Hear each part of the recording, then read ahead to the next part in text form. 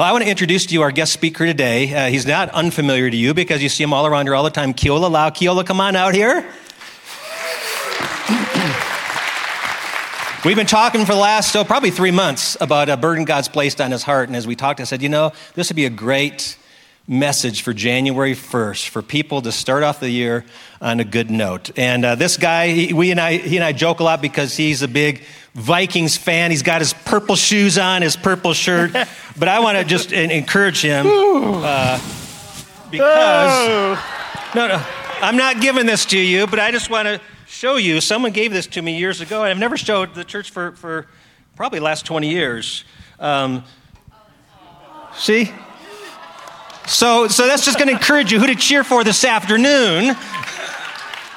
No, he's got a great team. God bless the Vikings. They've been doing a great job. Actually, I like their quarterback, Kirk Cousins, who's a devoted Christian. And but I'm more excited about what's happening this morning because of what God has done in this man's life. He really is the epitome of our vision, not only saying yes to God, but of a transformed, broken life, and has now become a relentless, loving servant of Jesus Christ. So I want to say a prayer over him, and then I'm going to turn it over to Keola. Father, I thank you for this man. I thank you for what you've done in his life. His life is a sermon. And if we just look closely at it and see what you've done, we can't help but say, thank you, Jesus. And would you do that for me too? So I pray that you'd speak through him as you did last service to those, especially, Lord, on the cusp of a new year, that there was something in this message today to encourage them to lean more into you in 2023. We ask in Jesus' name. Amen. Well, give a round of applause for my buddy, my friend, my opponent.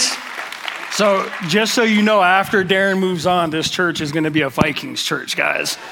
No? I see too much green in here, and I know you guys are scared to wear your orange and blue right now, right? Guys, it's my pleasure to be here before you guys today. It's 2023. Is anybody tired of 2020 and 2021 and 2022? Does it feel like we've been living in the same spell or, the same season for a long time? Does anybody want 2023 to be their best year? Yeah. Well, guys, I have spent this journey that I've been on the last, I would say, 7 years. And there's some tools in there that I want to share with you guys because I'm no different. I'm on that new year, new me vibe too. So it's good to set resolutions. A friend reminded me that maybe instead of resolutions, we make them goals. So I hope that this message speaks to you this morning. I'm going to share a little bit of my testimony, and then we're going to do a little bit of message with that. I'm going to share a little bit of my past. And by the way, if you guys haven't seen me around, I'm the IT and the media coordinator here. So my job is usually to not be seen. So this is definitely different for me.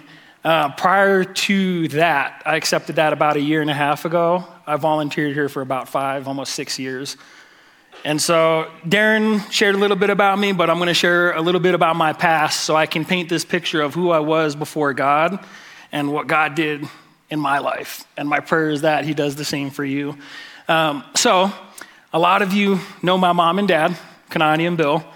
My mom and I are from Hawaii. We're actually from a part of Hawaii that's synonymous with drugs, gangs, crime, basically. My biological father was a product of my environment. He was taking sleeping pills and some form of a hardcore drug, and he stopped breathing. And they rushed him to the hospital. They resuscitated him, but sometime later, he's a permanent vegetable because of the lack of oxygen. And he's actually been like that since 1994, and he's been in a nursing home since 1994. Have any of you guys seen 50 First Dates, the movie, the 10-second Tom? He can't even do that. And so I pray God can do miracles in that. But what God did for me was he provided a stepdad. And that's the only time I'll refer to him as my stepdad because that is my real dad. And he took care of me in such a good way. But what ended up happening when I was young was my mom was young when she gave birth to me. My biological father was abusive and an addict, so they didn't last long. And my mom ended up meeting my dad, Bill. And Relatively quick, they decided to move to Colorado because he's military. He got stationed up here. And that caused me to be rebellious because at that point in my life, my grandpa took care of me. My grandma and my mom worked, but my grandpa took care of me. And so I felt like I was being ripped away from my family, by my own family. And for a long time, I didn't respect my dad. I didn't respect my mom. I was pretty rebellious. And I went to this district. I had an old coach that was actually sitting here in last service, and it reminded me, I spent more time probably suspended than I did in school. But, what was weird about that is I actually had good grades. When people found that out, they're like, what? Like, you get in trouble all the time, you got good grades? What ended up happening was I got a scholarship, a full ride scholarship in grants. And so I had to go back to Hawaii and go to college. But there's going to be a theme in today's message that you're going to see that I want to paint this picture. And it is that the surrendered life, or the successful life is the surrendered life. I didn't get to where I'm at on my own volition, probably hardly any of it. It wasn't until surrender, which we'll go into. So I ended up going to college, and within 2 days after graduating high school, I had all this money from scholarships and grants, and that led me to my first addiction. And by the way, if you guys can't tell or you guys don't get in the theme with this, I'm an addict. So there's a lot of traits you'll see in my life that aren't specific to drugs, and this is one of them. I was an addict. I was addicted to money because of what I could do with it, because of how I could make other people feel if I did this, right? And so I started hanging with the wrong crowd, and that wrong crowd were addicts themselves, but I was too young to know because I'm 18 or 19 years old. And basically, those people were the ones that introduced me to my biggest demon. And I spent about 7 years battling, and it was crack. I was a crack addict. Not something that you would expect to hear, but God brought me through that, and I'm proud he did. So all this is going on. I'm going to school, and really what's happening is I moved to Hawaii away from my parents, and my grandparents were too old to take care of me. They're too old to watch and keep me accountable. And that's what led to me hanging out with the wrong crowds and doing all these things because eventually it came to an end, but they didn't know what was going on. But you know what, guys? During that whole time, I just remember feeling empty. Even though I was buying drugs and alcohol and we were partying and I was providing the party and it made people happy, I just remember feeling empty.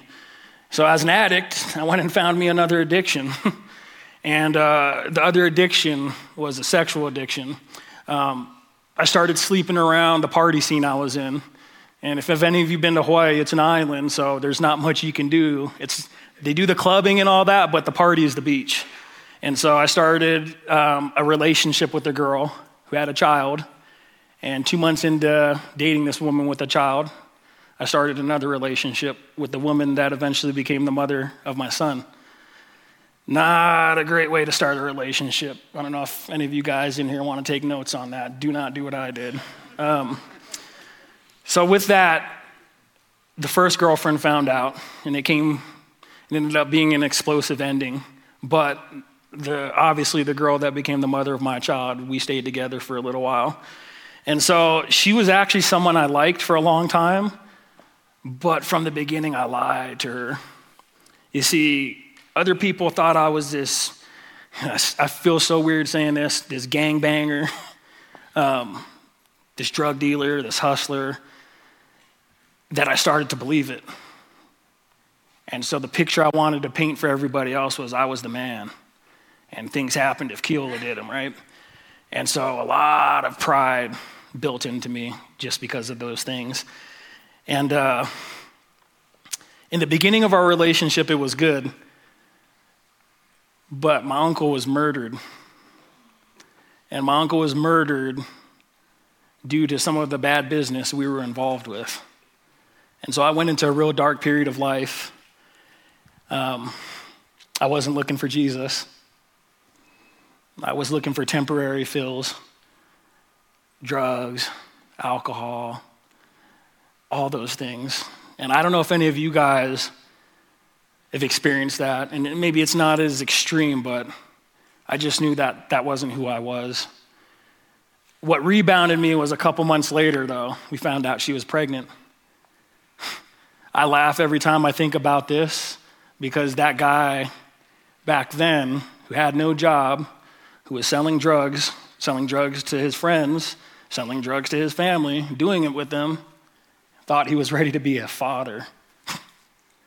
I know we got a lot of fathers out there. I don't know what it was that made me think.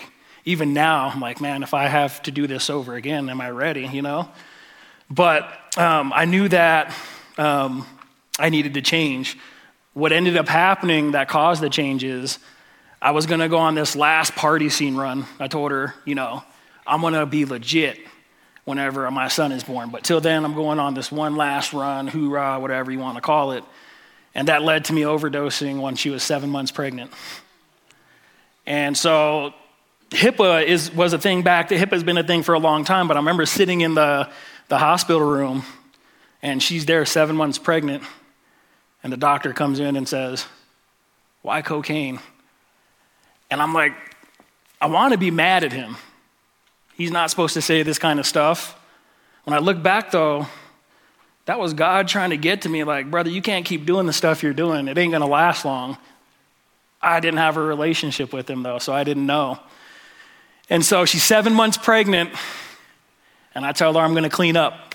So for a little while, I sober up, or my definition of it, which means drinking on the weekends only. And for a while, I was doing good. And then I tore my knee playing basketball, and I had to get a knee replacement. And that was the first time I came across oxys, or oxycodone. And I didn't like it. That was the good thing. I didn't like it. I'm recovering from this knee surgery, and I didn't like the way it felt, so I started smoking again. And then once I started smoking, I started dealing again. And then I started lying again. Well, I was actually lying already, but I started noticing I was lying. And so my ex didn't want anything to do with that. And I don't blame her because from the beginning I lied. I needed to try sobering up, and everything I was doing wasn't working. She ended up catching me finally. To be honest with you, I don't know if she knew the whole time. I think maybe I would have, but I was a good liar, I guess, right? And so I came to a point where for the first time, I was finally ready to admit defeat because she broke up with me. And I loved her, and I have a son with her, and that was my life, And so I didn't know what to do. And something kept telling me I need to talk to my mom and dad. I need to let them know what's going on. And so I reach out to my mom and dad, and they bring me back home, my second home, Colorado. And I'll be honest with you, there's a lot of you that know my dad, but when I go back and I look at that, my mom and dad, I didn't see my mom for a couple years. I haven't seen my dad in several. The version of my dad you guys see was not the version I was raised with. And we believed in, but my dad was different. My mom was different. And I'm like, who are these people? And so they started telling me about Pikes Peak Christian Church. I remember this conversation I had with my mom where I was like, Mom, I don't know what to do. I think I need rehab, and it's clear as day. And every time I think about this, I almost want to cry. She goes, you don't need rehab. She goes, you need Jesus. I'm like, what does that even mean? I want to show you guys what that means. So I started attending here. Pastor Darren was the first pastor in my life that was able to speak to my heart. Even though I've been through all that crud, God used Pastor Darren to start opening. And then he started using Celebrate Recovery.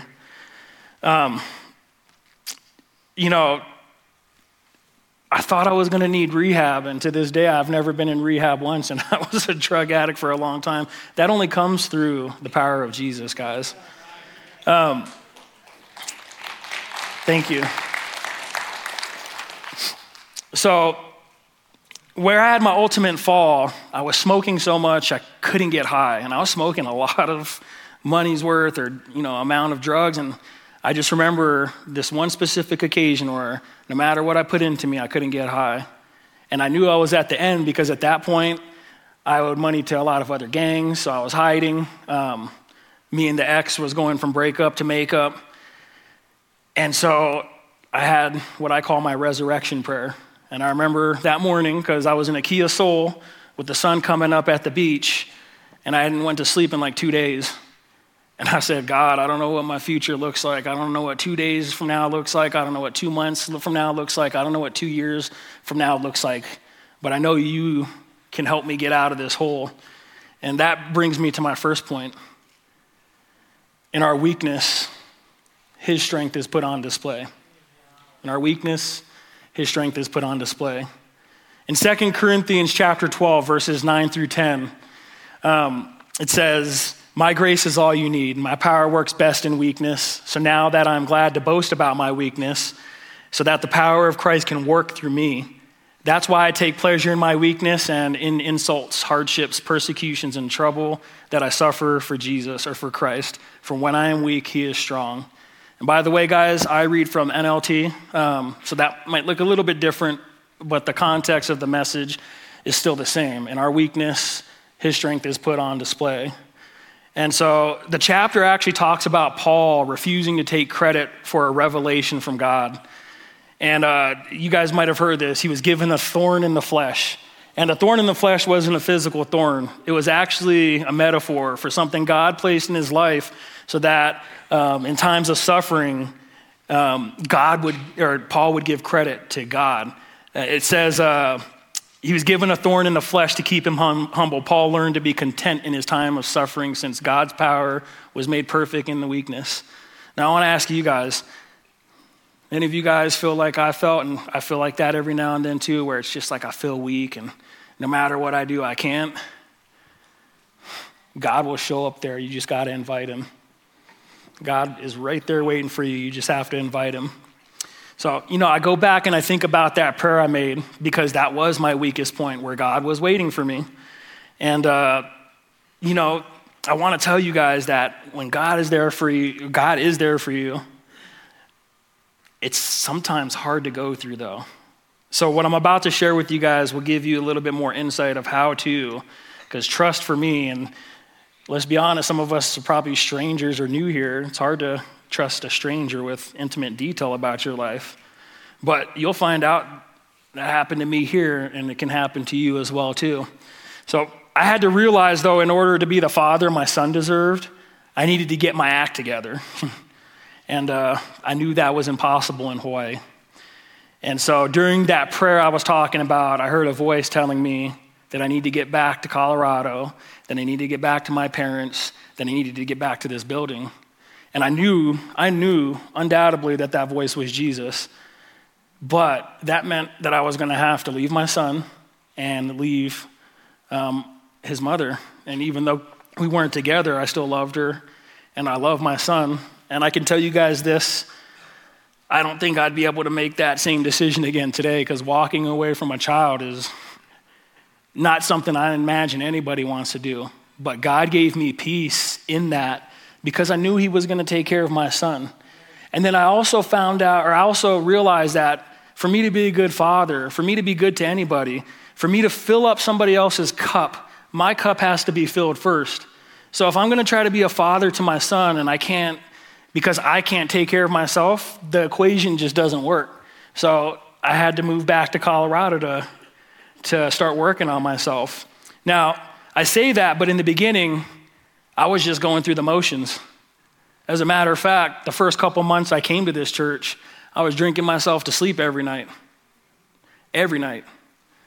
because I was so depressed, and am I ever going to get to see my son again, and all these different things that I was trying to hide.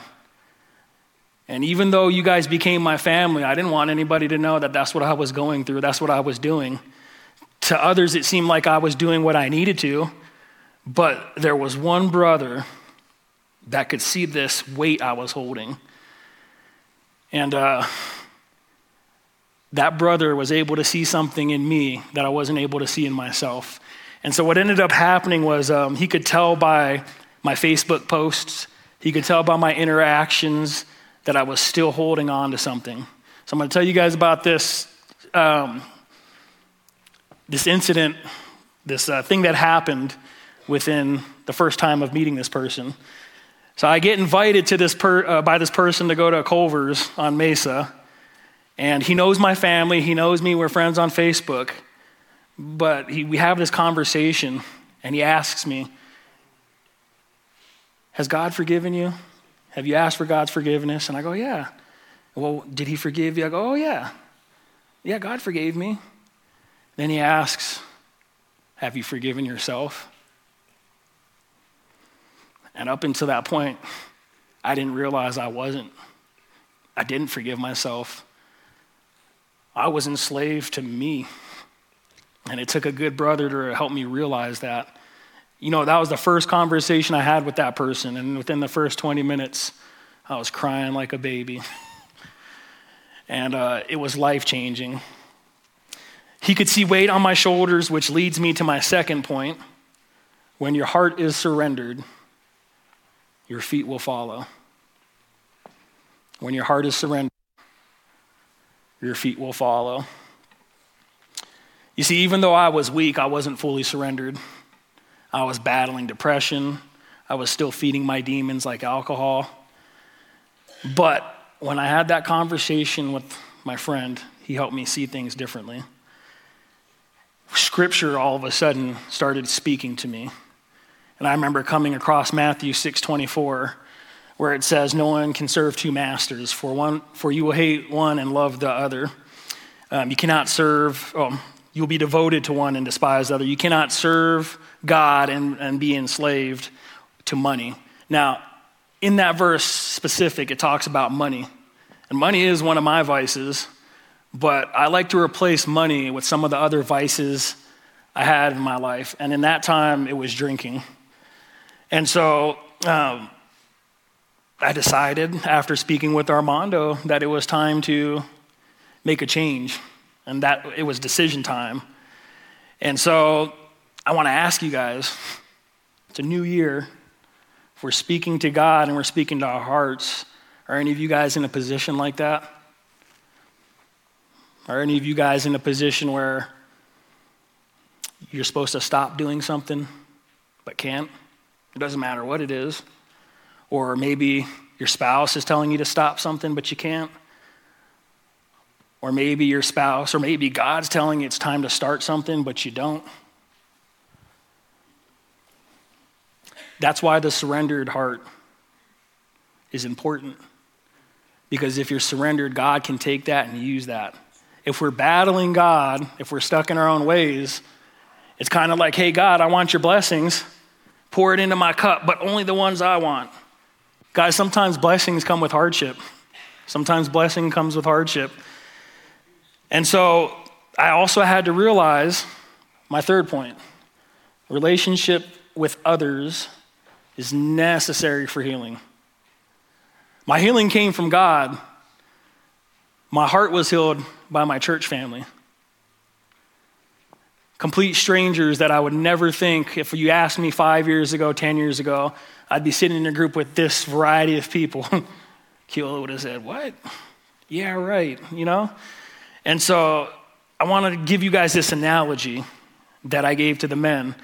But before I do that, it's important that if you're filling your life with people, if you're trying to heal in that relationship that's necessary I'm talking about, you have to have people who are rooted in Jesus.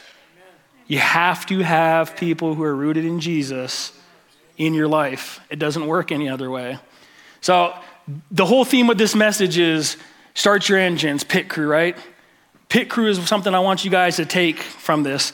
I don't know if I came up with this, to be honest with you, or if I got this from somebody, But the pit crew, so if you're the driver, imagine we're the drivers, this is our life. Our job is to focus through that windshield. Tunnel vision, right? That's what I'm supposed to do. They'll take things off like side mirrors on the car. They'll take off things that add weight. They use special equipment, all sorts of stuff. The driver doesn't do any of that though. The pit crew does. The driver operates the vehicle, but it's the pit crew that gets that vehicle ready and on the road. And when that vehicle breaks down, it's the pit crew that comes in and helps replace parts and gets them back on the road. So I want to ask you guys, why don't we look at church like that? It's hard to trust complete strangers, but why don't we look at church like that? There are people in here that will be your pit crew or can become your pit crew, but you guys have to open those doors. You see, the driver has to trust his pit crew because there's times where the driver's life is in the pit crew, is in that person's hand, right? They're only looking through the windshield. Life, tunnel vision, we're all looking through this windshield. So when my friends try to tell me like, hey man, you might want to pay attention to this because they're not telling me that because they want me to fail. They can see a blind spot that I can't. When my pit crew says, or I tell my pit crew, I should say, I'm ready to race, I can go one more lap. And he's going, no, that tire looks like it's about to go. It's my job. It's my job to listen to the pit crew. It's my job to listen because they want me to prosper, not fail.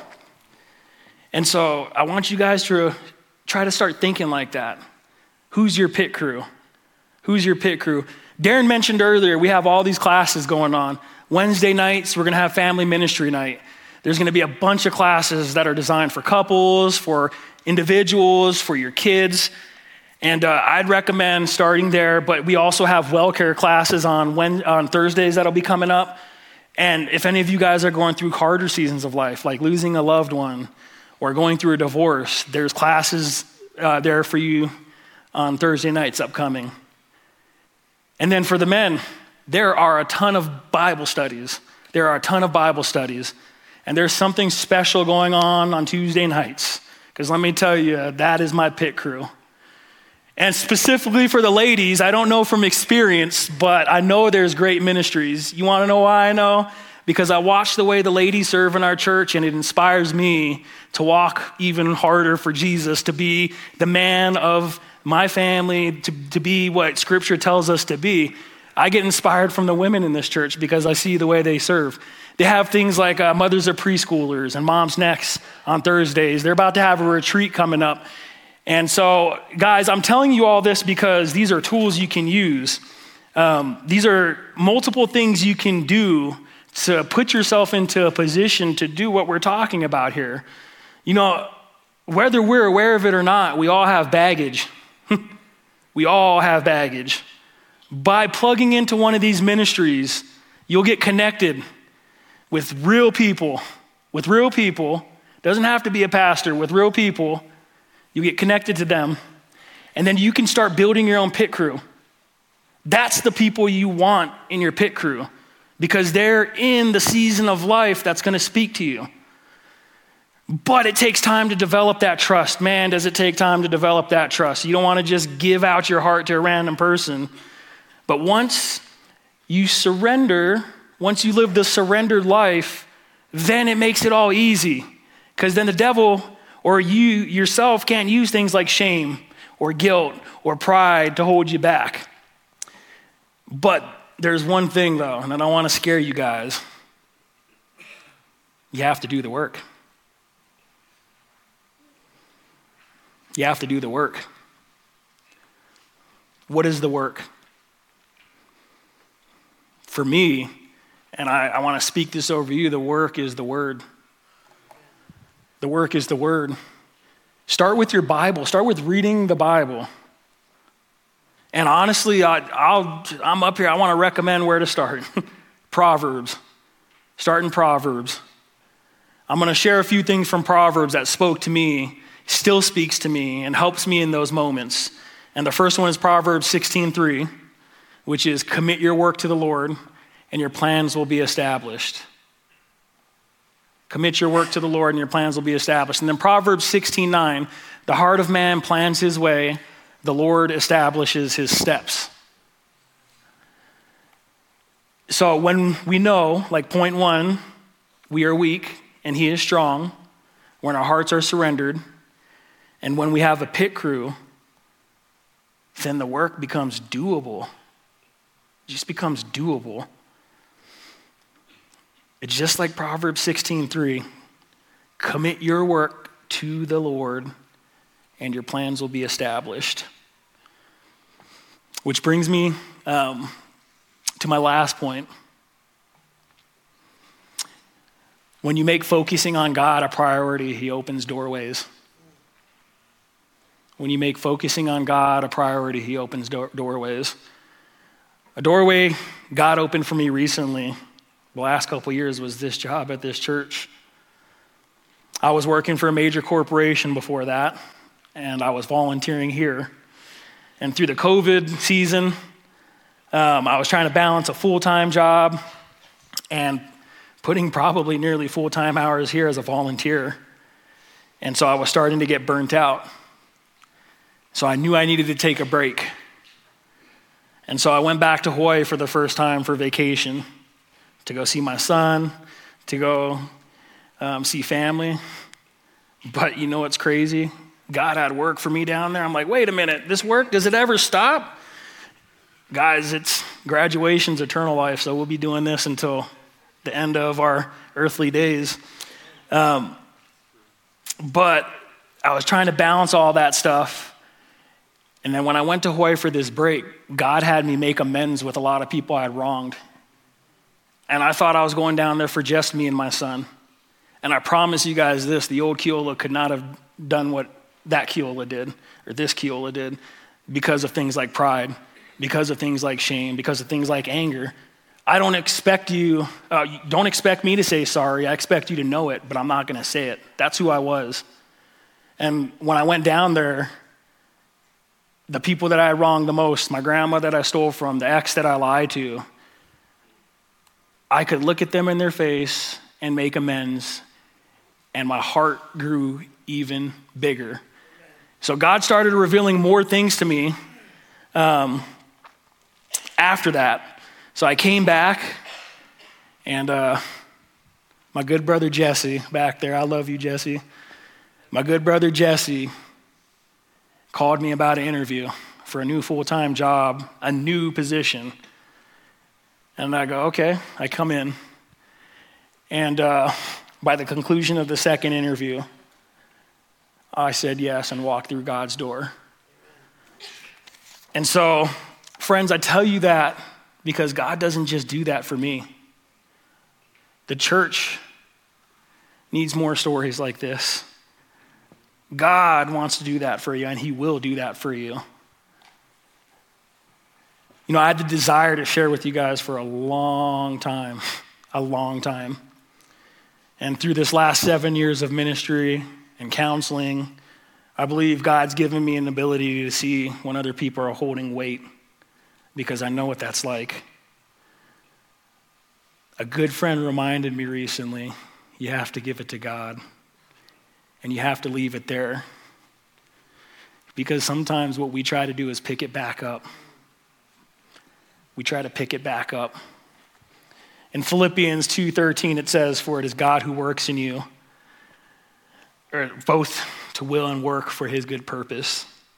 You see, once surrender took place in my life all those years ago, all these things that started happening, I felt like they were happening on their own, exactly as the verse says. I had a lot of the skills I have now, prior to coming to Christ, but there was no life, there was no purpose in it. It wasn't until I started using the gift God gave me for his purpose, for God, where it became alive, where I started to grow. And now I'm in one of the best professional seasons, one of the best personal seasons. And guys, I'm in the battle too. Your pastors that come up here, they're in the battle too. One of the things I battle the most is I view it so much from this seat. not this seat. I view it from where you guys view it from. You guys are my sheep. I'm your sheep. I want you guys to be able to take some of these lessons and really take 2023, because this will be your best year if you guys decide that. If you guys decide to surrender, it will. The last piece of scripture I want to share with you is one when I first heard that confused me. It's Matthew 6:33. But seek first the kingdom of God and his righteousness, and all these things will be added to you. And I didn't know, the part that confused me was all these things. When you surrender, all these things can be added to you. You see, I have a feeling some of you are like me, where you make these plans in life and you got all these goals, and sometimes they happen. Most of the times you just watch it go by. For me personally, I make a goal and sometimes I don't even make the step. And so if this is a new year and this is supposed to be a new us, we need to move towards that doorway. We need to move towards that doorway God has opened for us. So guys, I don't know what kind of season you're in. Maybe this is your first time coming to church. Maybe it's your 100th time or whatever.